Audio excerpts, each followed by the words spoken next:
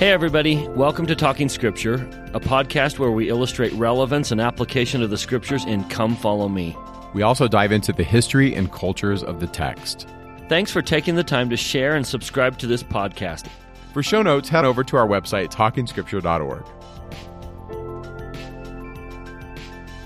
Welcome to Talking Scripture. I'm Mike. And I'm Bryce. And today we're going to be in section 109 and 110 of the Doctrine and Covenants. This is the dedication and the dedicatory prayer of the Kirtland Temple and some of the visitations that occurred in the Kirtland Temple. Not all of them. Many of them occurred that we do not have in the Doctrine and Covenants, but there's a lot of things historically that are happening. Yeah. This is a moment that has been thousands of years in the making, the restoring of keys, the restoring of glories, the restoring of temples on earth.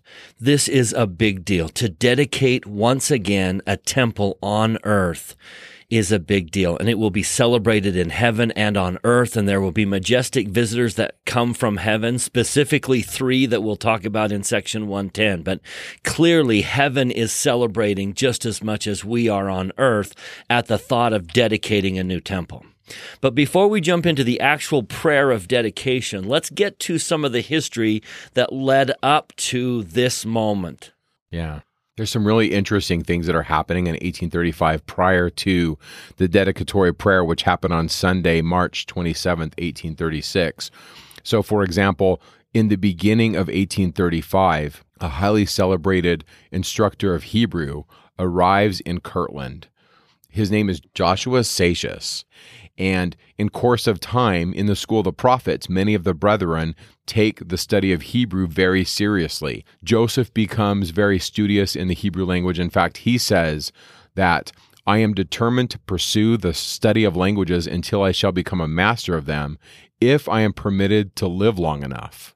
At any rate, so long as I do live, I am determined to make this my object, and with the blessing of God, I shall succeed to my satisfaction. Joseph really wanted to do this, but he also knew that perhaps his time was short.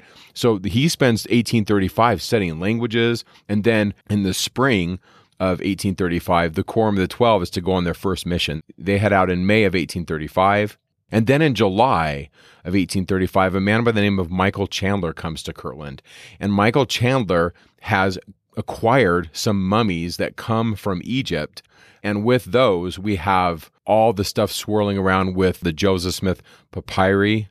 And there's a whole bunch of stuff going on with this, with the provenance of what happens to it. But this is the beginning of Joseph asking the Lord, asking questions. And from these texts, the Book of Abraham is produced. Even though there are only 3 sections of the Doctrine and Covenants that come in 1835, you can see there is a lot going on in Joseph Smith's head.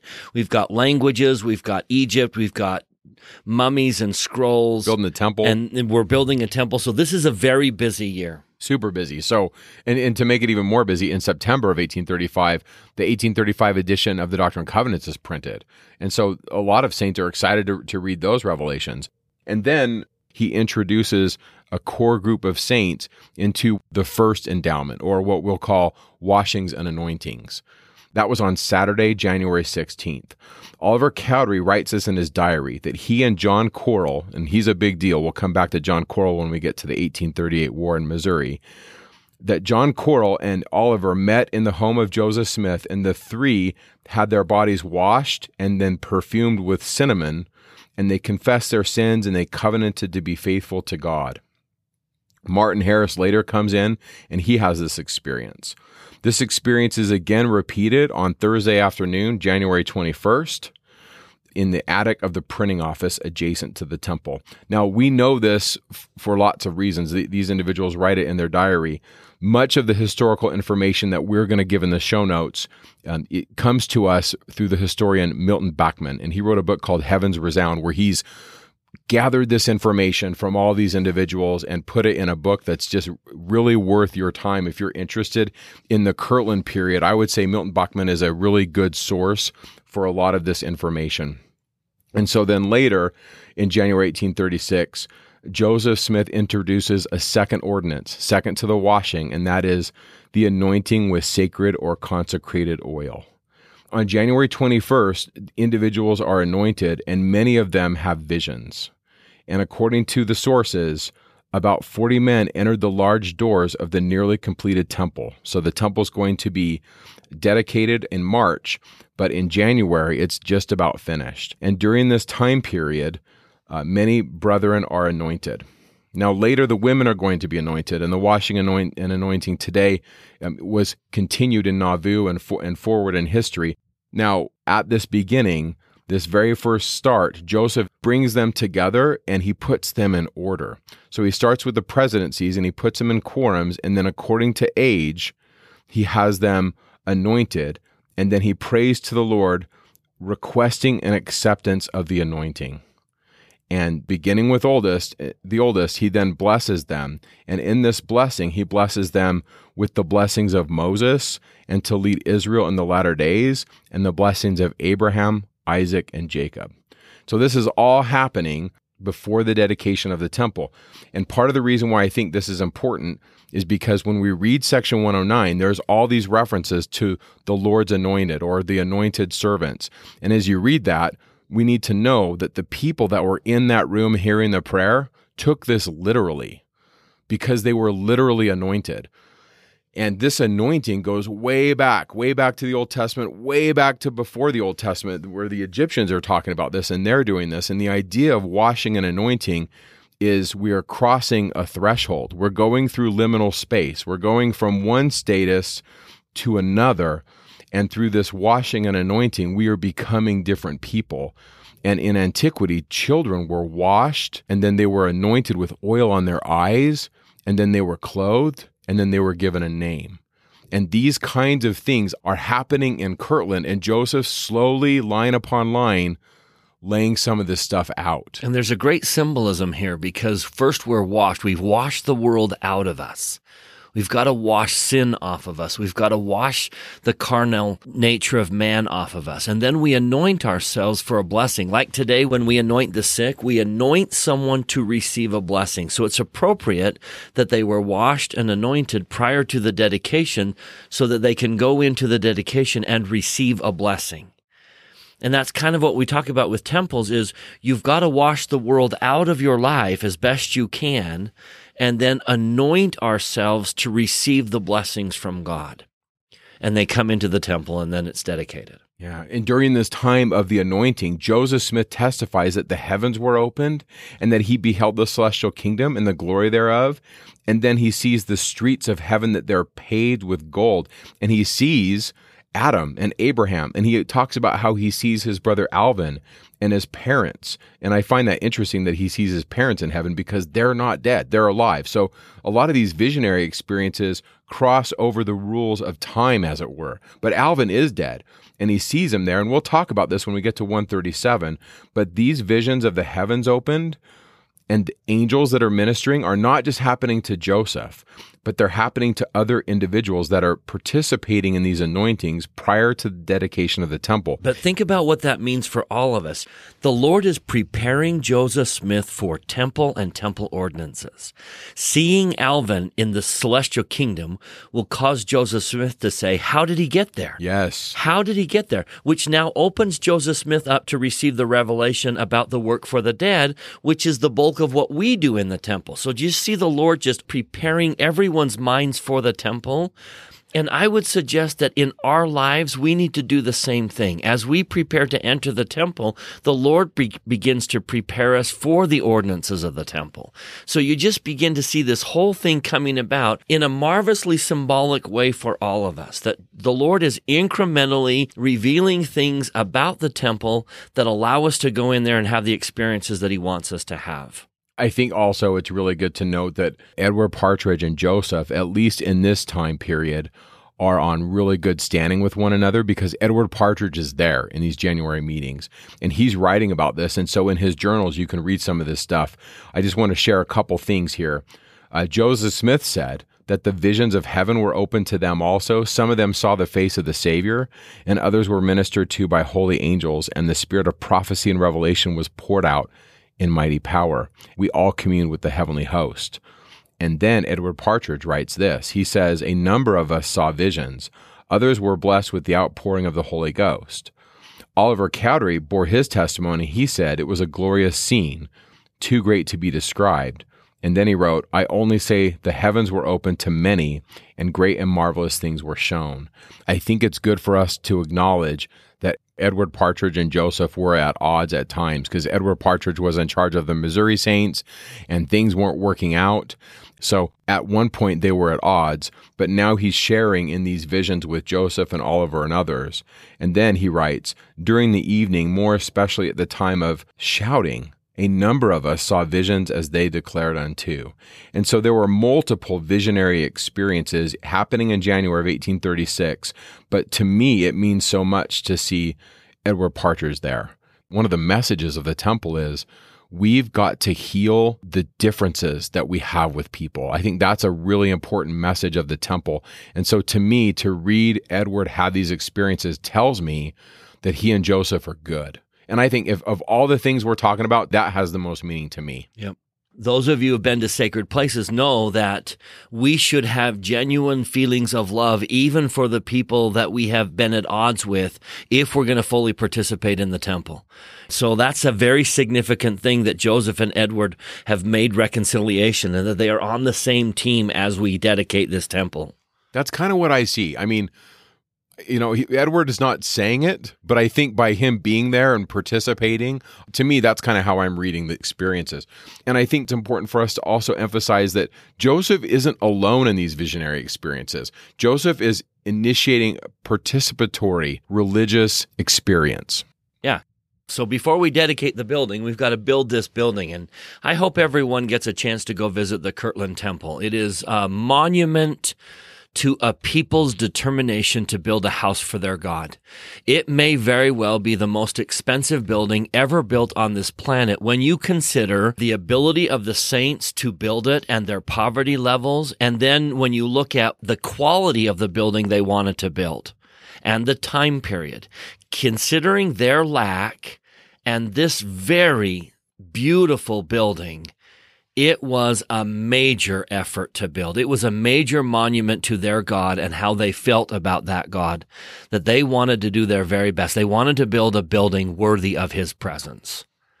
So yeah, the building is going to cost somewhere between $40,000 and $60,000. That's a lot. That debt will weigh on Joseph Smith's mind for a long time. Next podcast, we'll talk about him going to Salem, Massachusetts, because he was just desperate to get the church out of debt. But you can tell this was an enormous cost to build.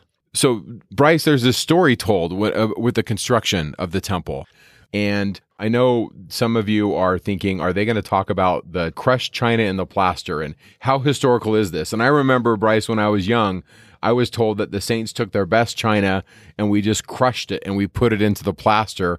And then I've heard, well, maybe that wasn't historically accurate. And so I just want to present some things from Mark Staker, PhD, cultural anthropology, and he's done some research on this stuff. But he essentially says, yes, there was china in the plaster, but it wasn't the saints' best china. It was used china that had already been broken and had been thrown into the garbage piles. The saints, of course, sacrificed so much to build the temple, but this part of the story is perhaps a little bit embellished. And in fact, this is actually published in the church magazines. I mean, we give you a link in a church magazine where they say, yes, there was china, but no, it wasn't the best. And I actually, Bryce, one time had in my hands a piece of the plaster that had fallen off, and I held it in my hands and I held it up to the light. And you can see in the plaster little bits of reflective material. I think it's totally okay when you teach gospel doctrine to say, yes, there was china in there, and it did have this reflection quality, but it wasn't the saints' best china. But it certainly was a sacrifice. It certainly was their effort to, I want to give something. I want to give what I have to build the temple. And I think that's consistent with what we try and tell with that story. Yeah, we give the Lord our best. Oh, and by the way, Mark Staker even traces the roots of the exaggeration all the way back to 1910. So history is messy. Yeah. Okay, so once the building was built, now we need to dedicate it. Now, this is a marvelous thing if you think about it. If you look at the very end of the section heading of section 109, it says that according to the prophet's written statement, this prayer was given to him by revelation. In other words, the Lord told Joseph Smith what to pray to the Lord. That's phenomenal if you think about it. And it underlies this issue that God knows what temples are about. He knows why we should build them, but Joseph doesn't fully understand why we should build them. So the dedicatory prayer was revealed by the Lord to be read to the Lord as a prayer. And the Lord is saying, this is what you should say in your prayer, which I love. So hear from the Lord's own mouth are some of the reasons why we build temples. As you read through this dedicatory prayer, it reveals some of its purposes. So let me talk about 4 primary reasons we build and attend temples, and why they mean so much to us, and why some people are willing to travel great distances at tremendous expense and sacrifice to be in the temple. This is why temples mean so much to the Latter-day Saints. In verse 5, he said, "Thou knowest that we have done this work through great tribulation, and out of our poverty we have given of our substance to build a house to thy name, that." So here in the very prayer, Joseph is saying to the Lord, which was revealed by the Lord to Joseph, we have built this house that. So may I suggest here becomes one of the main reasons we build temples. I know we think in terms of saving ordinances and being endowed and sealing families, but I love that this one comes first. We have built this house that the Son of Man may have a place to manifest himself to his people. It is a house of revelation. It is designed for us to communicate with God in tremendous closeness. Now, I know God can answer our prayers everywhere. He can answer our prayers in our showers and in our bathroom and as we travel in our cars. But there is something about taking our problems to the temple. They are built so that we can take our problems to the temple and give God a place to manifest himself to us. Jacob saw a ladder between heaven and earth.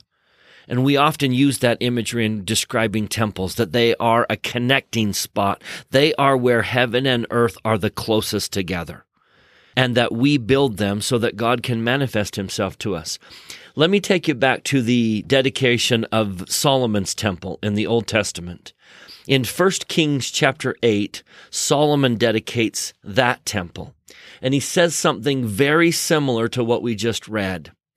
In 1 Kings chapter 8, verses 37 through 39, Solomon said, "If there be in the land famine, if there be pestilence or blasting or mildew or locusts, or if there be caterpillar." Now, I know those are very Old Testament problems, and we could replace them with very modern-day problems. If there is drug abuse, if there is apostasy, if there are hearts broken, if there has been trial and tribulation and health concerns and financial concerns, whatever, if there be problems. And then Solomon continued, "If their enemy besiege them in the land of their cities, whatsoever plague, whatsoever sickness there be, what prayer and supplication soever be made by any man or by all thy people Israel, which shall know every man the plague of his own heart, and spread forth his hands towards this house."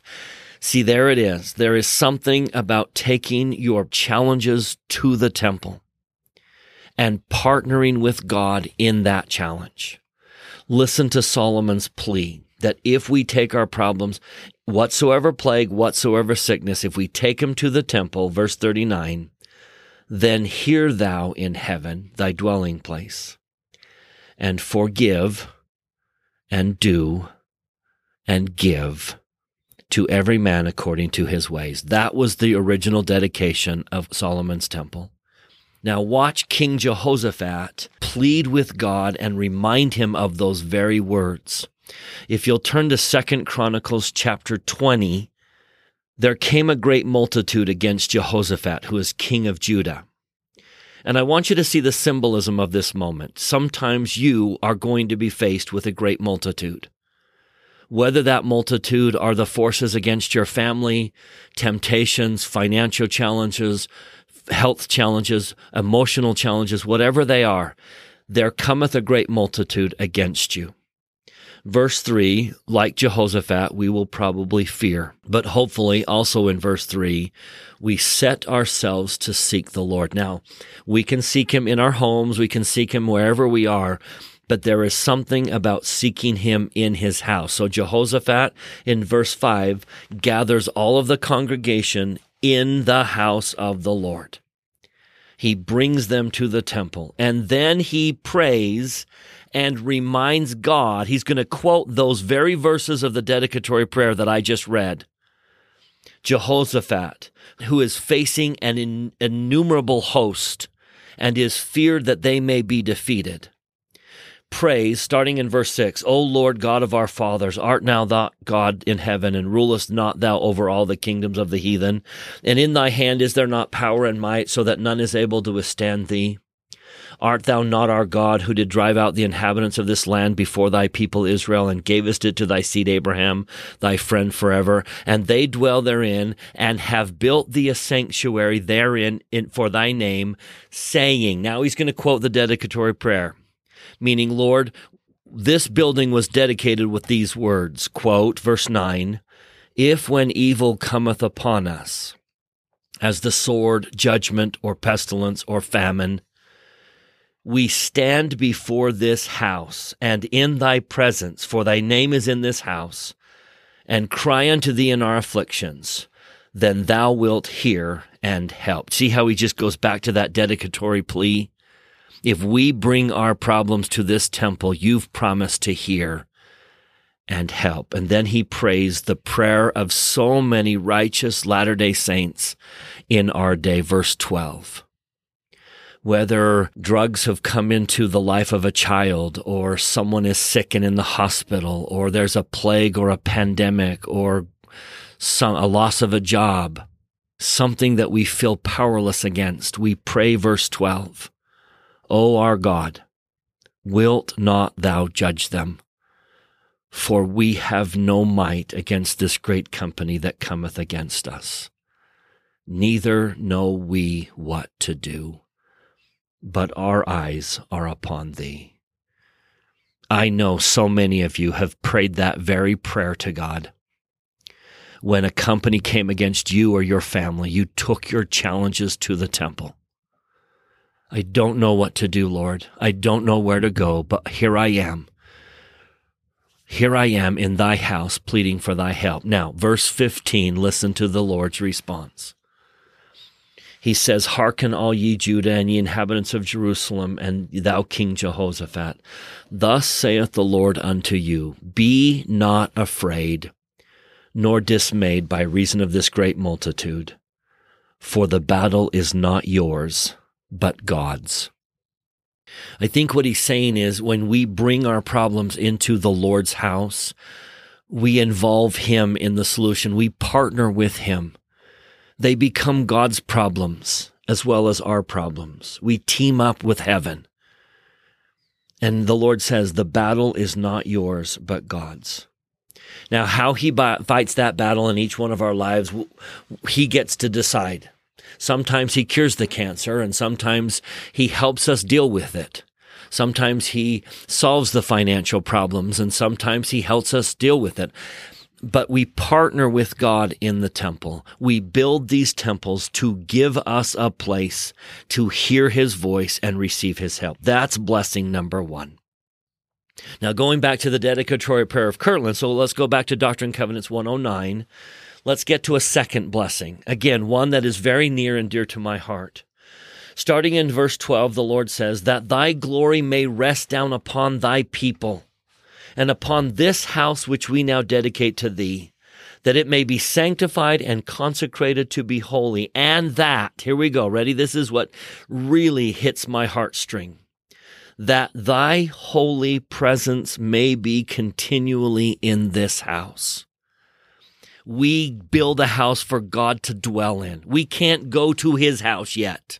So he builds a house here on our earth, and his holy presence is there. And then verse 13, that all people who shall enter upon the threshold of the Lord's house, may feel thy power and feel constrained to acknowledge that thou hast sanctified it and that it is thy house, a place of thy holiness. In other words, we get to go home for a brief moment. Mike and I spend our days with college students, many of whom are far away from home. And it's fun to hear them tell stories of, I went home for the weekend. And can you imagine after a long journey being away from home and the struggles of life and college life, and then you just get to, what happens when you walk across the threshold of your house and you feel that you're home?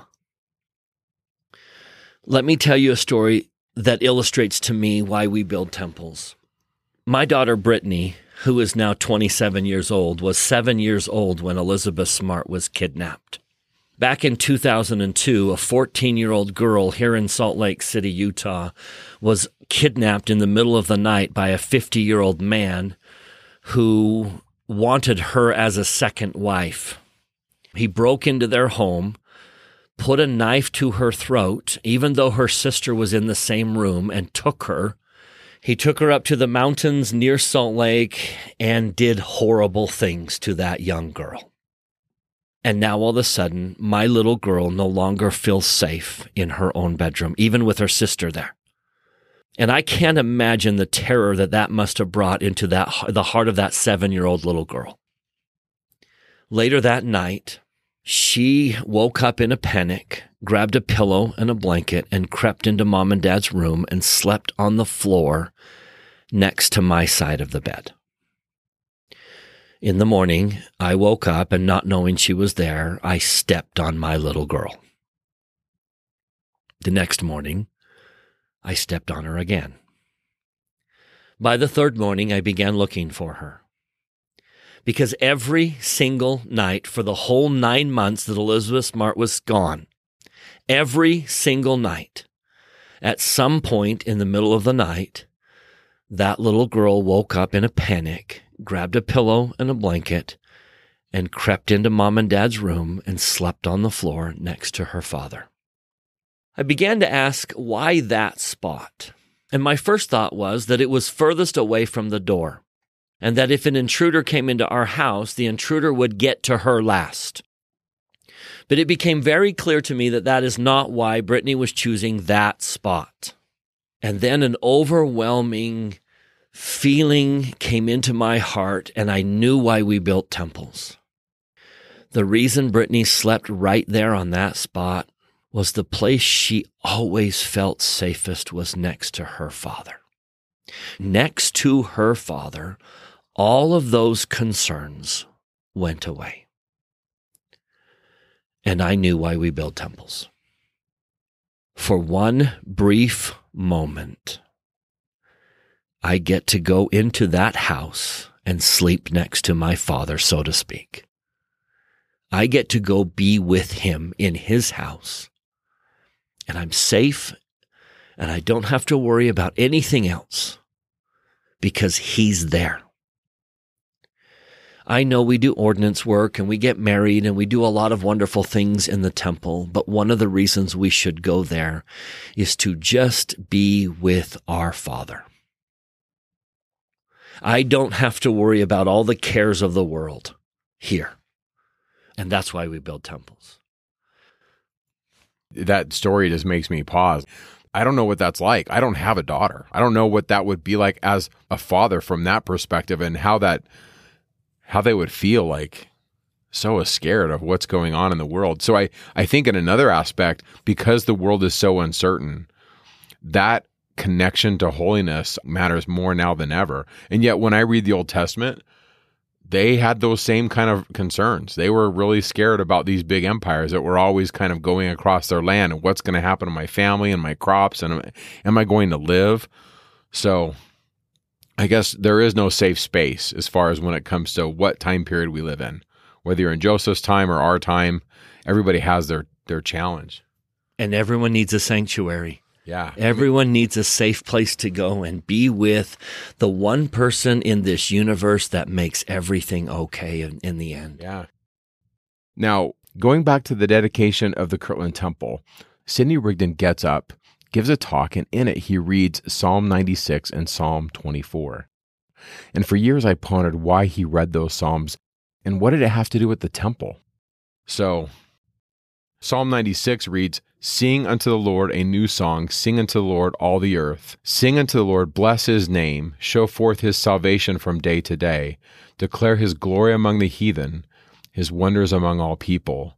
For the Lord is great and greatly to be praised, and he is to be feared above all gods." And then the rest of the psalm talks about that he's going to come in to this space and that it will be established, meaning the temple, and it will not be moved, and he will judge the people righteously. Now that's verse 10. Now the early Christians had access to verse 10 that read a little bit differently, and it said something like this, that he, meaning God, shall judge the people righteously from the tree. You see, in the first temple, there was a tree in the Holy of Holies. And at the end of Revelation, John puts the tree back into the Holy of Holies. And the tree is a beautiful symbol. We've talked about it with 1 Nephi 8 and 11. It's a symbol for God. It's a symbol for God's Son. It's a symbol for God the Father's wife. It's a symbol for the connection of family. Think in terms of 1 Nephi 8, it was sweet above all that was sweet. It was white to exceed the whiteness of anything I had before beheld. That tree is the thing that makes us the most happy. It is the love of God. Yeah. And by the way, Bryce, I'm reading right now Symposium, and it's the story of what is the greatest power on earth.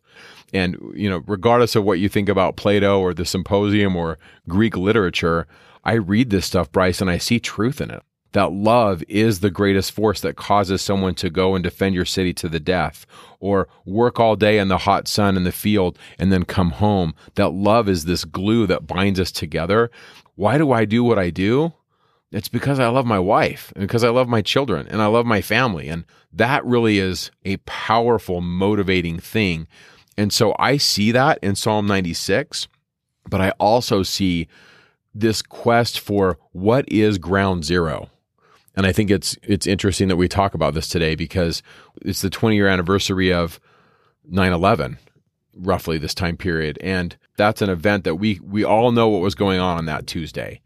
And I think for the ancient Israelites, ground zero for them is under the ark, that stone in the Holy of Holies. The term that's used in the Old Testament is, where is the foundation stone? Because the creation was where they found ground zero.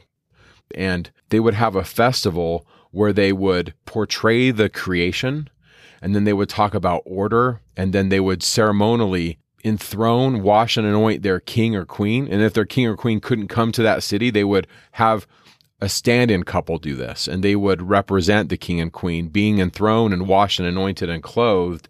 And after they did this recreation, they would make covenants. And this is Psalm 24. Psalm 24, 3-6 contains what many call an entrance liturgy, or what Donald Perry calls a temple entrance hymn. And there's another scholar by the name of Moshe Weinfeld, and he says that this is the instructions for people who are visiting the temple, or what I'll basically call temple worthiness questions. I mean, if you look at Psalm 24, this is in essence what it means to come into God's presence. And so the questions here are, who shall ascend to the mountain of the Lord, and then who will stand in his holy place? And so let's look at Psalm 24. The earth is the Lord's and the fullness thereof, the world and they that dwell therein. For he founded it upon the seas and established it upon the floods. Who shall ascend to the hill of the Lord, or who shall stand in his holy place? He that hath clean hands and a pure heart, who has not lifted up his soul unto vanity, nor sworn deceitfully. He shall receive the blessing from the Lord and the righteousness from the God of his salvation. This is the generation of them that seek him, that seek thy face, O Jacob. And then verse 7, lift up your heads, O ye gates, and be ye lifted up, ye everlasting doors, and the King of glory shall come in. Now, in some other literature from the ancient Near East, another version from the neighbors of the Israelites read like this, lift up your heads, O you gods. And the idea was that as the Israelites were led in a processional, they would come in procession with the ark, and they would place the ark in the Holy of Holies, and the king and queen would be anointed and washed in those things, and they would asked that the Lord's presence would come to them. And they covenanted that they would have what verse 4 says, clean hands and a pure heart, so that they, verse 6, could seek his face. And I think the purpose of the priesthood is in conjunction with the purpose of the temple to bring us back to the King of Glory. In fact, that's what verse 8 of Psalm 24 says. Who is the King of Glory? The Lord, strong and mighty, the Lord mighty in battle. Lift up your heads, O ye gates. Lift them up, ye everlasting doors, and the King of Glory shall come in. And who is the King of Glory? Verse 10, he is the Lord of hosts. And so I see these psalms that are Old Testament psalms that scholars say, hey, this is the temple. These are temple processional hymns that they would sing to invite God's presence, and it's associated with the temple, and it's associated with the dramatization of the recreation of the cosmos. They would literally, in drama fashion, portray the creation. And it's not just the Jews doing this. The Babylonians are doing this. They call it the Kitu Festival. They're doing the same thing, and the Egyptians are doing this too. Like, all these cultures are doing this because the creation was where they found ground zero. Ground zero could be your relationship to God and bringing your family to that space. And Joseph, I think, is laying the foundation here in Kirtland, and he's going to expand upon it later when we get to Nauvoo, where he teaches very specifically to the saints and very clearly that we're binding families together, and we're doing this in the temple. And so to me, Bryce, Psalm 24 and Psalm 96 are really good verses to tie in what you're doing with the dedicatory prayer of Solomon in the old temple. And that's really the first temple in the Bible, right? To this temple in this dispensation. And we're kind of pulling on the thread from antiquity, and we're tying it to the thread of today. Yeah. Well, let's jump back into the dedicatory prayer and add another reason why we build temples. I love those first two. Let's do one more. Verse 14, do thou grant, Holy Father, that all those who shall worship in this house may be taught words of wisdom out of the best books, that they may seek learning, even by study and also by faith, that they may grow up in thee and receive a fullness of the Holy Ghost. In other words, the house of the Lord is a house of instruction. We need to go to the temple to be taught. We need to understand that the greatest lessons of life are taught in the temple. Now, the temple and the scriptures go hand in hand. If you think about what happens in the temple, what gets held up numerous times, there's a relationship between temple and scripture. But we need to think of the temple in terms of a place I go to be taught. Now, back in section 97, when the Jackson County Saints were given an out to the persecution if they were to build a temple, the Lord revealed a purpose of the temples there that, again, is intriguing. If you'll go back to section 97, he said, this is verse 13, for a place of thanksgiving for all saints and for a place of instruction for all those who are called to the work of the ministry in their several callings and offices, that they may be perfected in the understanding of their ministry, in theory, in principle, in doctrine, in things pertaining to the kingdom of God on earth. If you want to be a better church member, if you want to be a better bishop or young women's leader, if you want to be a better primary teacher, if you want to be a better deacon or teacher or priest, if you want to be better at your calling in the church, we should go to the temple and be instructed. And I would really push that. I think it's more than just limited to church. If you want to be a better father, if you want to be a better husband, go to the temple and let him teach you. Can I just give 2 or 3 illustrations? Things I have been taught. Now, I'm going to share examples that are clearly taught in the scriptures so that I can illustrate openly and not speak of things that I shouldn't speak of. So let me illustrate some of the things that God has taught me in the temple. In the temple, we are reminded of the symbolism of Adam and Eve. And I think often of Jennifer and myself, that I am Adam and Jennifer is Eve. And Eve was taken from Adam's rib. And I have pondered that a great deal. that my wife symbolically was taken from my rib. And I've asked myself, what is the Lord trying to teach me about being a husband? Number one, I realized that my rib is at my side. If God had taken Eve from Adam's foot, that would have placed the woman below the man. And there are men who place their wives below them and step on them. If God had taken Eve from Adam's skull, that would have placed the woman above the man. And there are women who place themselves above their husbands. I need to walk side by side in all things with my wife. Always at my side. Always at her side. Never in front, never behind, never above, never below. You watch them leave the Garden of Eden. Adam does not lead her out. They walk side by side. Number two, my rib is closest to my heart. And I hear Heavenly Father telling me every single time I go, you put her closer to your heart than anything else in your life. Closer to your heart than your children, your students, your occupation, your hobbies. She is to be at your side. Under your wing, you take care of her. And then one of my favorites, I've often pondered, what is the purpose of a rib cage? It is to protect those vital organs, including the heart. One day I was sitting in the temple and Heavenly Father made it very, very clear to me that my most important responsibility is to be the rib cage that protects my wife's heart. I am to protect her. When my wife and I got married, she placed her heart in my hands for safekeeping. No one loves her more than I do, and no one can hurt her more than I can.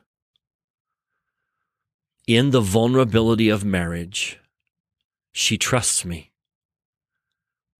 I could hurt her more than anyone else on earth, but I am the rib cage that must keep her heart safe. If anyone throws a dart at my wife, I'm the one that steps up and takes it, and it better not be me that throws the dart. Now, all of those wonderful lessons I have been taught in the temple from a God and some symbolism that is trying to teach me how to be a better husband.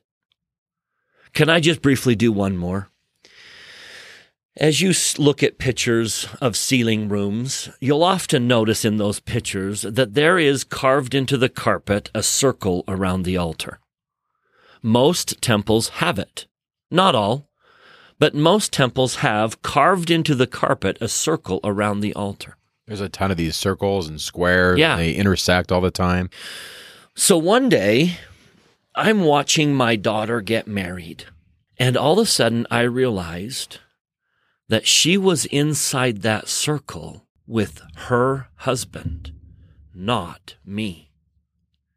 I was the next circle. The room kind of forms a next circle. So she had this inner circle with her husband, and then an outer circle with her parents and her friends and her family. And then the temple itself was another circle, members of the church. And then outside the temple was the world. And I realized that therein are a series of circles that should show our highest priorities.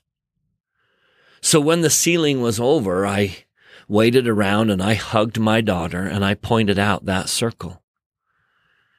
And I said, I wasn't in that circle with you. McKay was. And now McKay is the one who you should turn to and solve your problems. I'm in the next circle. If you two need help, come out to the next circle. But don't bring people into that inner circle that don't belong there. And mom and dad don't belong in that inner circle. Strangers, friends, don't belong in that inner circle.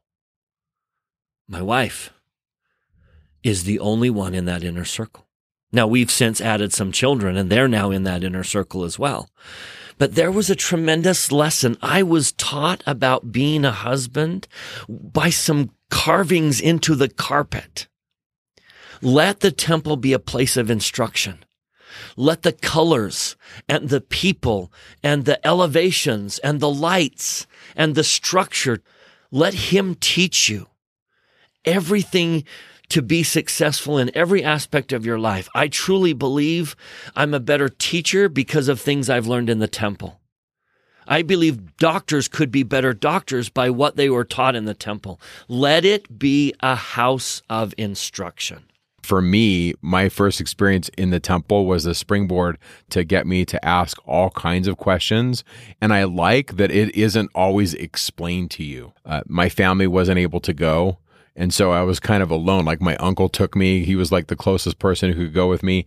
And I remember just thinking the whole time, because I had to go all the way to Los Angeles and I lived near Oakland. And the whole way driving back to Oakland, I thought, what did I just see?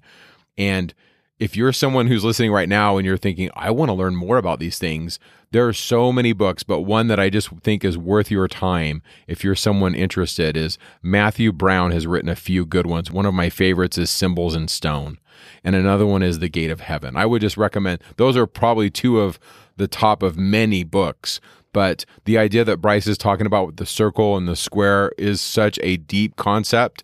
And the Lord just puts it in front of you in the hopes that you'll think about it and that you'll ask questions. And I love how you're sitting there looking at this, and there's your daughter, and then you just get a flood of information, and then you share it with her and you teach her about it. So that's beautiful. And by the way, yeah, it's everywhere. The square and circle thing is happening all over the place. Yeah, it's everywhere. It's in every corner of the temple. Let me throw in one more beautiful reason we build temples as illustrated in the dedication. Starting in verse 24, we ask the Holy Father to establish the people that shall worship and honorably hold a name and standing in this thy house to all generations and for all eternity. So I would imagine there's a reference there to the recommend. I hold a name in his house. Now here's the blessing. That no weapon formed against them shall prosper. That he who diggeth a pit for them shall fall into the same himself, that no combination of wickedness shall have power to rise up and prevail over thy people, upon whom thy name shall be put in this house. In other words, it becomes a house of protection. And again, that doesn't mean everyone who goes to the temple is never going to get in a car accident or never going to have a problem. There is purposes of mortality, that we need to have opposition in all things in this mortality, but there is a divine protection that comes into our life when we are clothed in the robes of the temple. When we wear the temple, we are protected. I love this quotation from Boyd K. Packer that kind of illustrates exactly what we're talking about here. Boyd K. Packer said in his book, The Holy Temple, no work is more of a protection to this church than temple work.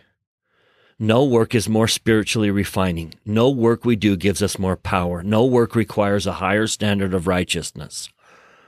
Our labors in the temple cover us with a shield and a protection, both individually and as a people. It is a house of protection. And I believe that that shield and protection can flow over my children while they are young. My covenants can become a shield and a protection over my home, and that protects us from evil. So those are some wonderful reasons why we build temples as illustrated in the dedication. Now, what I love is how this dedication ends. It ends by Joseph taking a lot of problems to the Lord. For example, in verse 47, he prays for the Jackson County saints who have been kicked out. He prays that the Lord break off their yoke, that this yoke of affliction be taken. They have been greatly oppressed. They've been afflicted. Verse 48, their hearts flow out with sorrow, with grievous burdens. So I think symbolically what the Lord is saying here is when you carry a yoke of affliction, when you are greatly oppressed or afflicted, when your hearts flow out with sorrow because of your grievous burdens, take it to the temple so that in verse 49, the Lord can bear this affliction. How long, O Lord, wilt thou suffer this people to bear this affliction? In other words, help us lift it. It's almost like Joseph's modeling what we're to do. Yeah. In fact, Bryce, verse 50 really speaks to me because he even prays for the mobbers, Yes. which is such an interesting thing that he put that in the prayer, because I think that would be really difficult to pray for your enemies. But yet that's part of what Jesus is asking us to do. And notice, he not only prays for the Jackson County Saints, he prays for the mob. Look at verse 54. He prays for the nations of the earth. May those principles which were so honorably and nobly defended, namely the constitution of our land by our fathers, be established forever. Ironic that he would pray for that before the Missouri conflict. That he's praying for nations. Verse 55, remember the kings. And then he prays verse 59 for the other stakes that will come into the church. In verse 62, he prays for the children of Jacob. I like that he prays that the Jerusalem may begin to be redeemed. And I think there's a couple redemptions of Jerusalem. There's that they have their land, but then the real redemption to me is when they're converted to who Jesus is. And so we're kind of in that first phase where they have the land, and there's a lot of people that don't want them to have the land, but they do. To me, I read verse 62, Bryce, and I see Joseph reading the Old Testament, taking some of these things literally in some of these passages, that there really is to be a Jerusalem and that the Jews really are to be gathered. Yeah. I love in verse 65, he prays for those of Jacob that are remnants that have been cursed and smitten, and that they be converted, and that the fullness of the gospel be given them. Verse 66, he prays that we may lay down the weapons of bloodshed and cease from rebellions. Boy, this is just an example of what the temple is supposed to be in all of our lives. Verse 68, he prays for Joseph. Remember, this is a prayer given by God to Joseph Smith, and God includes in that, remember thy servant Joseph Smith, Jr. Remember me. And not only that, but look at verse 71. This intrigues me. Remember, O Lord, the presidents, even all the presidents of thy church. Right there in the dedicatory prayer. Remember all the presidents of thy church. Now, I would imagine that meant the horizontal presidents, the presidents of the quorums. But I wonder if there's also an element of vertical. I wonder if Joseph was praying for Russell Nelson. Bless the presidents of the church because they are the presidents of the temples. Not the temple president assigned to a specific temple, but the prophet is the one who oversees all the sealing keys. My grandfather was a sealer in the Jordan River Temple, and my wife and I wanted to be married in the Salt Lake Temple.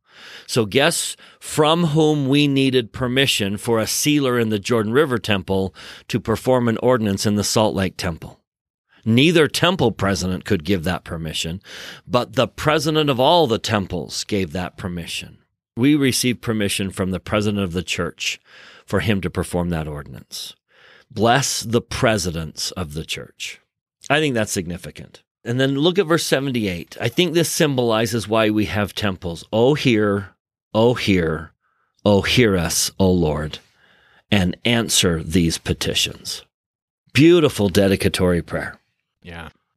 I think also it's really good to note that many people thought that this was the culmination, that perhaps the Lord could even be coming now because of the experiences they had with the visitations of angels and so forth. This dedication happened on March 27th, which was a Sunday. And between the 27th of March and April 3rd was an eventful week. So 2 days later, on the 29th, the prophet administers the ordinance of the washing of the feet to more brethren. And then the next day, on the 30th, they attend to the washing of the feet and the sacrament on a Wednesday, followed by another Pentecostal outpouring in which many of them spoke in tongues and angels appeared, and some of the brethren talked about seeing the Savior. The next day was a Thursday, and they had another temple dedication because some people couldn't get in the building. There were just so many people that they couldn't all fit. And then on Sunday, April 3rd, on this day is the date that Section 110 occurred. And so Joseph records that he attended a meeting in the Lord's house, and he assisted the other presidents of the church in seating the congregation, and then became an attentive listener to the preaching from the stand. And Thomas B. Marsh and David Patton, these are two apostles, they spoke in the forenoon, and then in the afternoon, Joseph says, I assisted the other presidents in distributing the Lord's Supper, receiving it from the 12 whose privilege it was to officiate in the sacrament this day. Then, after having performed this service, I retired to the pulpit, the veils being dropped. I bowed myself with Oliver Cowdery in solemn and silent prayer. After rising from prayer, the following vision was opened to both of us. So that's kind of the context of what happened between these two Sabbath days. This week, between the 27th of March and April 3rd, was an eventful week. Many things happened that were significant, that weren't necessarily recorded in the Doctrine and Covenants. But I'm grateful, Bryce, that this section has been recorded because I think it does have tie into the mission of the church. I think you and I have talked about this before about, well, what's the mission of the church? And perhaps even the mission of the church can be tied to who these individuals are. I think this section is a great symbol of who we are and what every prophet throughout time has hoped and waited for us to do in the latter days. So Joseph receives 4 very significant visitors into the Kirtland Temple and coming to the church. The first, in verse 2, is the Savior himself. He comes mainly in verse 7 to accept the house. By the way, I really like that where he says, I've accepted this house. I have accepted thy house. Now, I love that because was it perfect? Do you think there were any blemishes in the walls? Do you think there were anything Joseph was like, okay, that's not quite perfect, but it's the best we could do? And I can imagine Joseph was a little bit nervous. This isn't the building we really wanted to build, but it's the best one we could build. And the Savior says, you know what? It's good.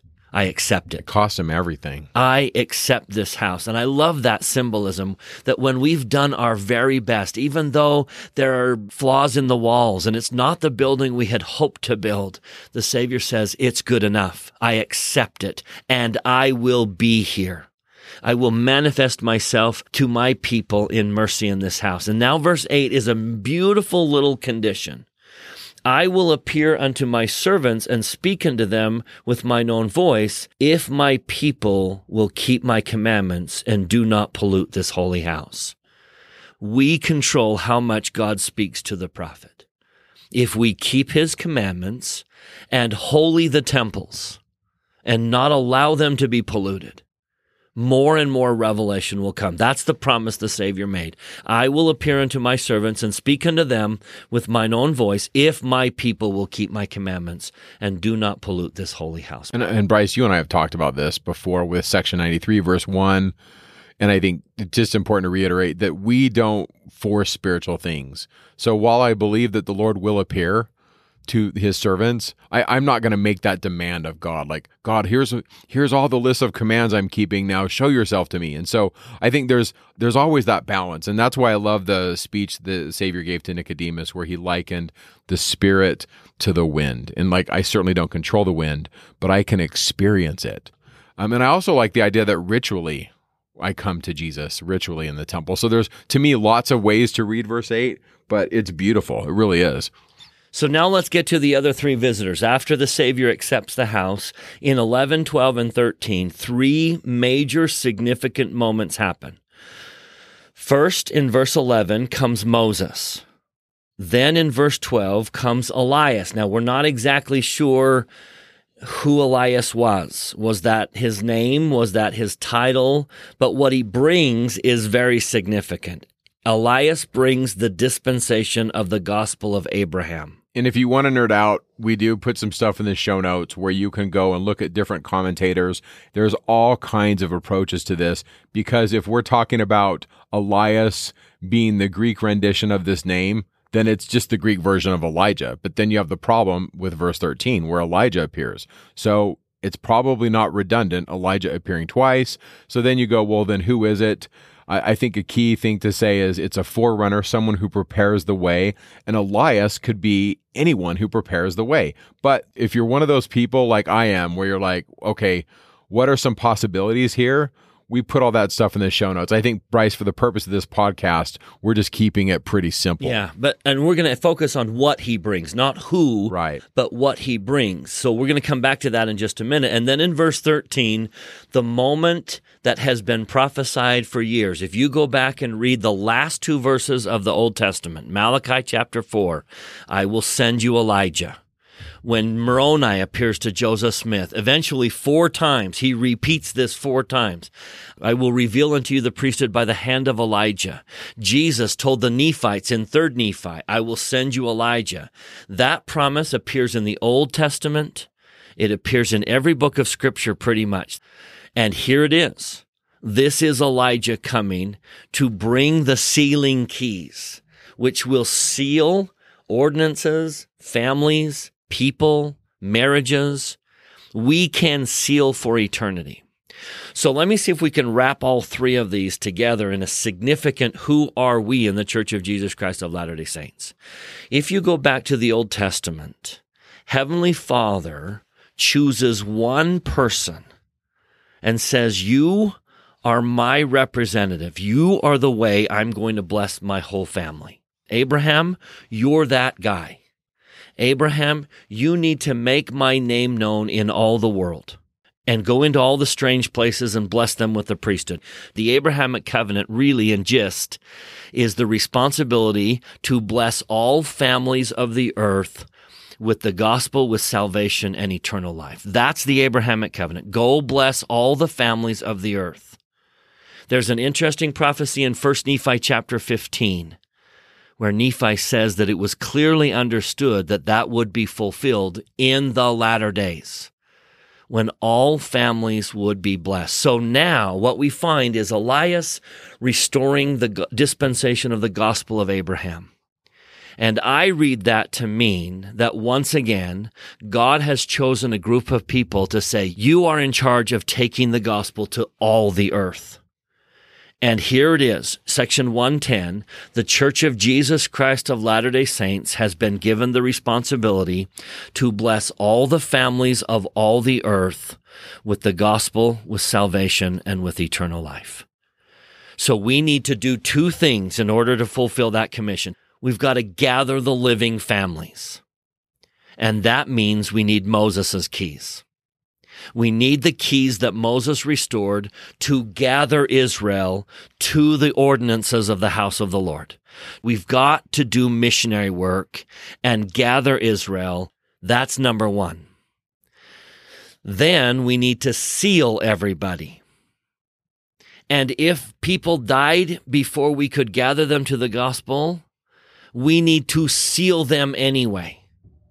And hence we need Moses and Elijah's keys to gather and to seal. It is our responsibility to bless all the families of all the earth, including the spirit world, with the gospel, salvation, and eternal life. Now, we often speak in terms of the spirit of Elijah. These visitors, Elijah's keys, are not just permissions to do it. They are charges and calls and commissions to do it. We are called to seal the dead to their families. But we are also called and commissioned to preach the gospel. We should speak in terms of the spirit of Moses as much as we speak in terms of the spirit of Elijah, that we are called to preach the gospel. There should be something deep inside our core that calls us to gather the families of the earth and to seal them eternally. Those 3 visitors symbolize what we are all about in the Church of Jesus Christ of Latter-day Saints. We are to bless all the families of all the earth. That means we've got to gather them and seal them. So we need Elias's keys, Elijah's keys, and Moses' keys. And here in the Kirtland Temple on April 3rd, 1836, which I believe was a Passover day, Elijah came and visited the house of Israel. Yeah, Bryce, I think we could say that it's the Passover week. I'm just going to read this. It's been claimed that this expectation of Elijah coming during Passover would have occurred in Jewish homes at exactly the same time Elijah appeared. And this needs a little bit of correction. This is Stephen Ricks. He says, Passover is observed for 8 days. And in 1836, the first day of Passover, the day of the Passover meal, lasted from sundown on Friday, April 1st, until sundown on Saturday, April 2nd. Elijah appears on the afternoon of Easter Sunday, the 3rd of April, more than a full day after the Passover feast occurred, but clearly during Passover week. I think a good thing to say would be to say that Elijah came during Passover week. I see this as significant because the Jews would celebrate Passover. They'd set the table, and what would they do at the table? They would set a place for Elijah, and they would leave the door open. So every single year that the Jews were celebrating Passover, there was a hope and an expectation that Elijah would join them. Because it's tied to the Messiah coming, and it's tied to all the things that they expect, like this world where everything is fair and there's justice and the Messiah is to reign. And so we sit in this tradition, and we also make that claim, according to section 110. I love this commentator that said this: the world will be saved in family units. Since salvation centers in the Abrahamic covenant, to fail to enter into that covenant through marriage and the eternal sealing of family units is to squander the purpose of mortality. The earth was created to facilitate the natural and proper love between a man and a woman. In marriage, they're to become one flesh, and all of this is that the earth might answer the end of its creation. Simply stated, salvation is a family affair. And so in subsequent years, Joseph Smith learned how this authority restored by Elijah applied, as well as not only to the people he was teaching, but to our kindred dead. And moreover, he learned that they, after the gospel was preached to them in the world of spirits, could by proxy have their ordinances of salvation performed for them in the house of the Lord. And so these keys are being put back on earth. And then when we get to Nauvoo, Joseph's going to teach the saints more about this. My take on this, Bryce, is I think the Lord is turning the key in Joseph's mind. We have the beginnings of this with the January vision where he sees Alvin. You and I both know how he felt about Alvin. That had to cause him to seriously reflect on how is this possible? Right. If everything in Christianity says I'm not baptized, I'm not saved, and if we read some of these texts in the New Testament, at least as how Joseph understood them, I think in January of this year, he's really thinking about this, and now we have the keys brought back. Yep. Now we have an assignment. All of us, everyone, saints in Joseph's day, saints in 2021, saints in every dispensation, we have the assignment. Gather Israel and seal them as families. And so Joseph will say in Nauvoo, this is section 128, let us therefore, as a church and as a people and as Latter-day Saints, offer unto the Lord an offering in righteousness. Let us present in his holy temple, when it is finished, a book containing the records of all our dead, which shall be worthy of all acceptation. Let's present this book to God that contains the sealed, finished records of families that have been brought to God and sealed for eternity. Now, if they live in Africa, let's go get them. If they live in Asia, let's go get them. Let's use the keys of Moses to bring them to the covenants of the gospel. And then we're going to use the keys of Elijah to seal them and their family for time and all eternity. Here at the University of Utah Institute, I teach the mission prep class. I love being around those young men and young women who are preparing to preach a gospel. That spirit of Moses is alive today. It is calling them to go out and serve and to preach so that families can be sealed for time and all eternity. It's a beautiful thing to watch. And with that, we thank you for listening. We will see you next week when we talk about section 111 through 114. Talking Scripture is not an official production of the Church of Jesus Christ of Latter-day Saints. The opinions expressed in this podcast are Mike and Bryce's opinions only. We refer you to official church sources and the church website to clarify any doctrinal questions.